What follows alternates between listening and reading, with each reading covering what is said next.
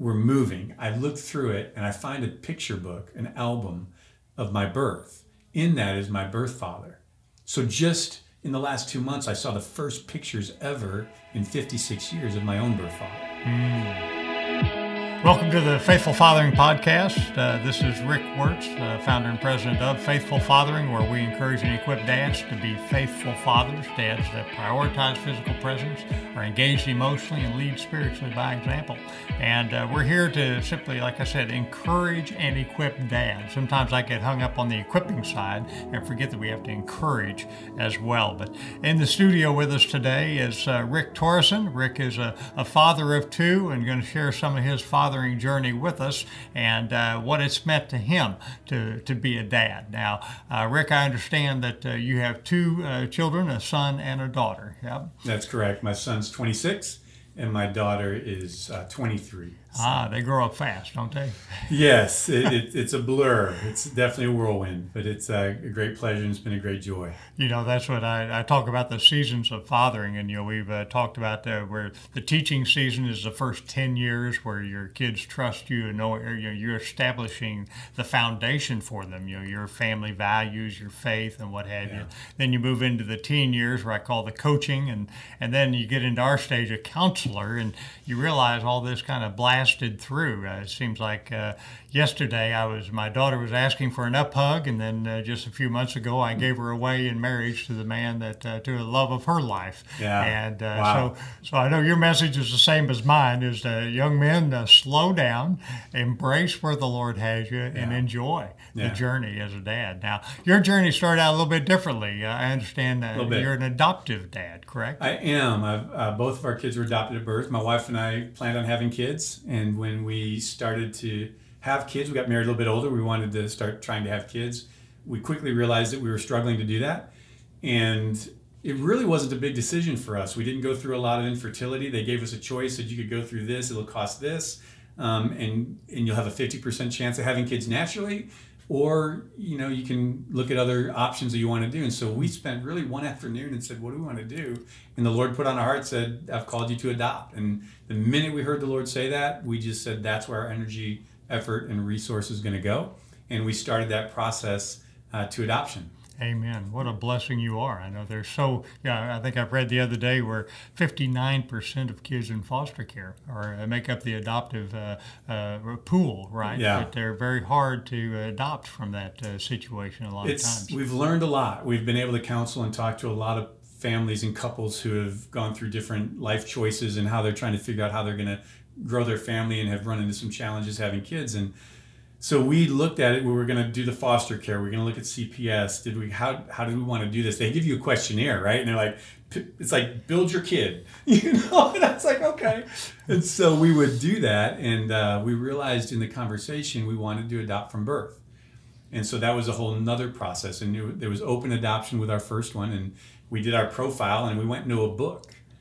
Wow. And the birth mothers went through this book like a catalog, and they picked the ones that they wanted to interview, and then we would get interviewed and then decide if there's a match. So we were really at the mercy of the process. Wow. The whole way. But really for us, we were through the grace of God, because both of our kids' stories, we know that God had placed them in our hands because of the way they got there. Back up just a minute for those that aren't familiar with the adoptive world. What do you mean by open adoption? Open means you have a relationship and you know the birth mother. Prior to really about 25, 30 years ago, they were all closed, which meant that you didn't know where the child was coming from. You didn't have any background. You didn't have any history. And that slowly started to change. With my son, who's 26, that was in the first 5 years where open adoption was just happening. And so we actually built a relationship with his birth mom for 5 months of her pregnancy. We almost basically adopted her. And so that transition, once she had that child, was it was a challenging transition, because she had grown to love us. Sure. We had grown to love her.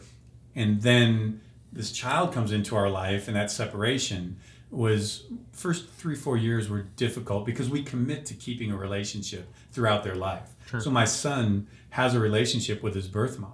She was at his graduation, which was a beautiful thing for her to be there and to bless him. He knows the story. My daughter, on the other hand, she was adopted from a situation where her birth mom was in foster care.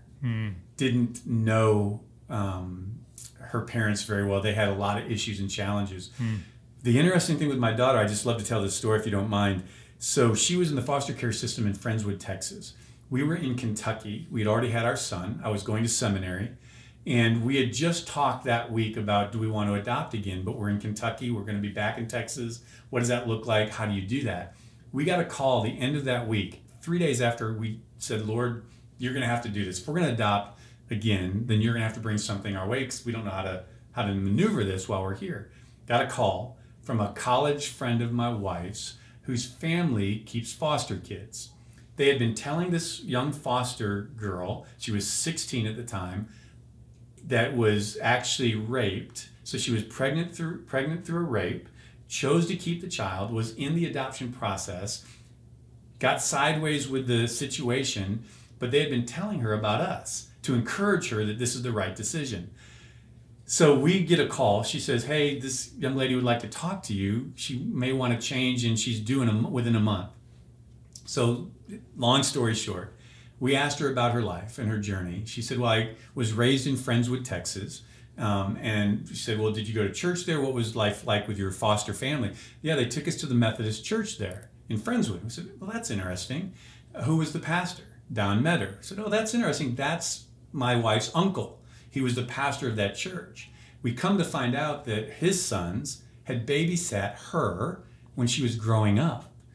We didn't know that. So she immediately took to us and said, you must be who this child is supposed to go to because your family raised me in the church. Awesome God. Yeah, and so we just wept. And a month later, we had our daughter. But it's very different, that story, than my son's, because my daughter doesn't have a relationship with her. We know where she is. Her life has been hard even up to this moment. But my daughter did not get to have that story and that history and that relationship that my son had. And so presented some interesting challenges along the way. In both cases, you mentioned that they knew the birth mother, but they don't know the birth father. No, because in both situations, the birth mothers were raped. Isn't that interesting? And we didn't, that wasn't something we were looking at. That just happened to be that. So they share that as siblings. But that also was a big deal because for my son especially, when he found out, he was a teenager and we didn't know that he found out.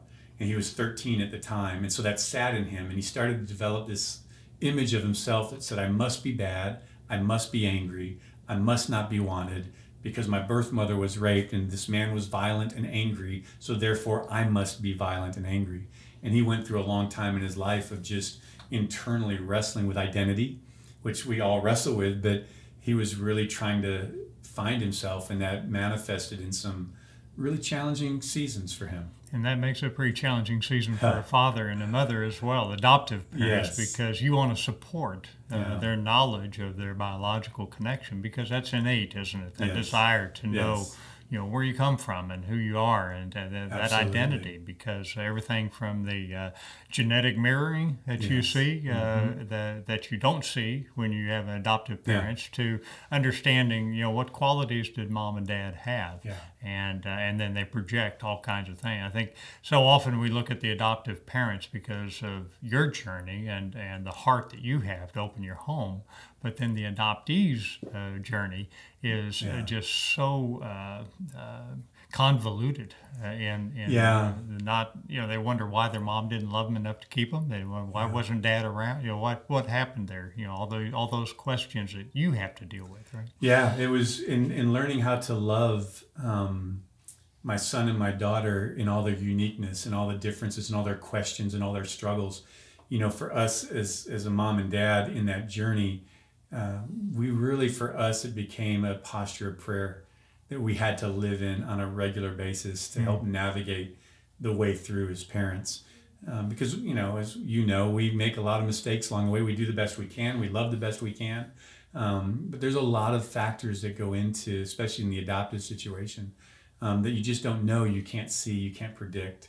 And so it's an interesting journey that we've had to navigate, and they both had some real struggles.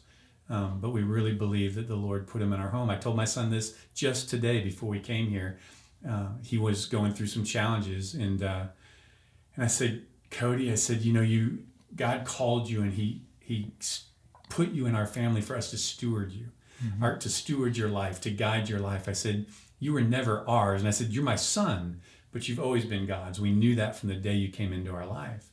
And even to today, 26 years later, that's still our job, is how do we steward the calling and the gifts and the desires of God's heart for your life, and help you come into that reality.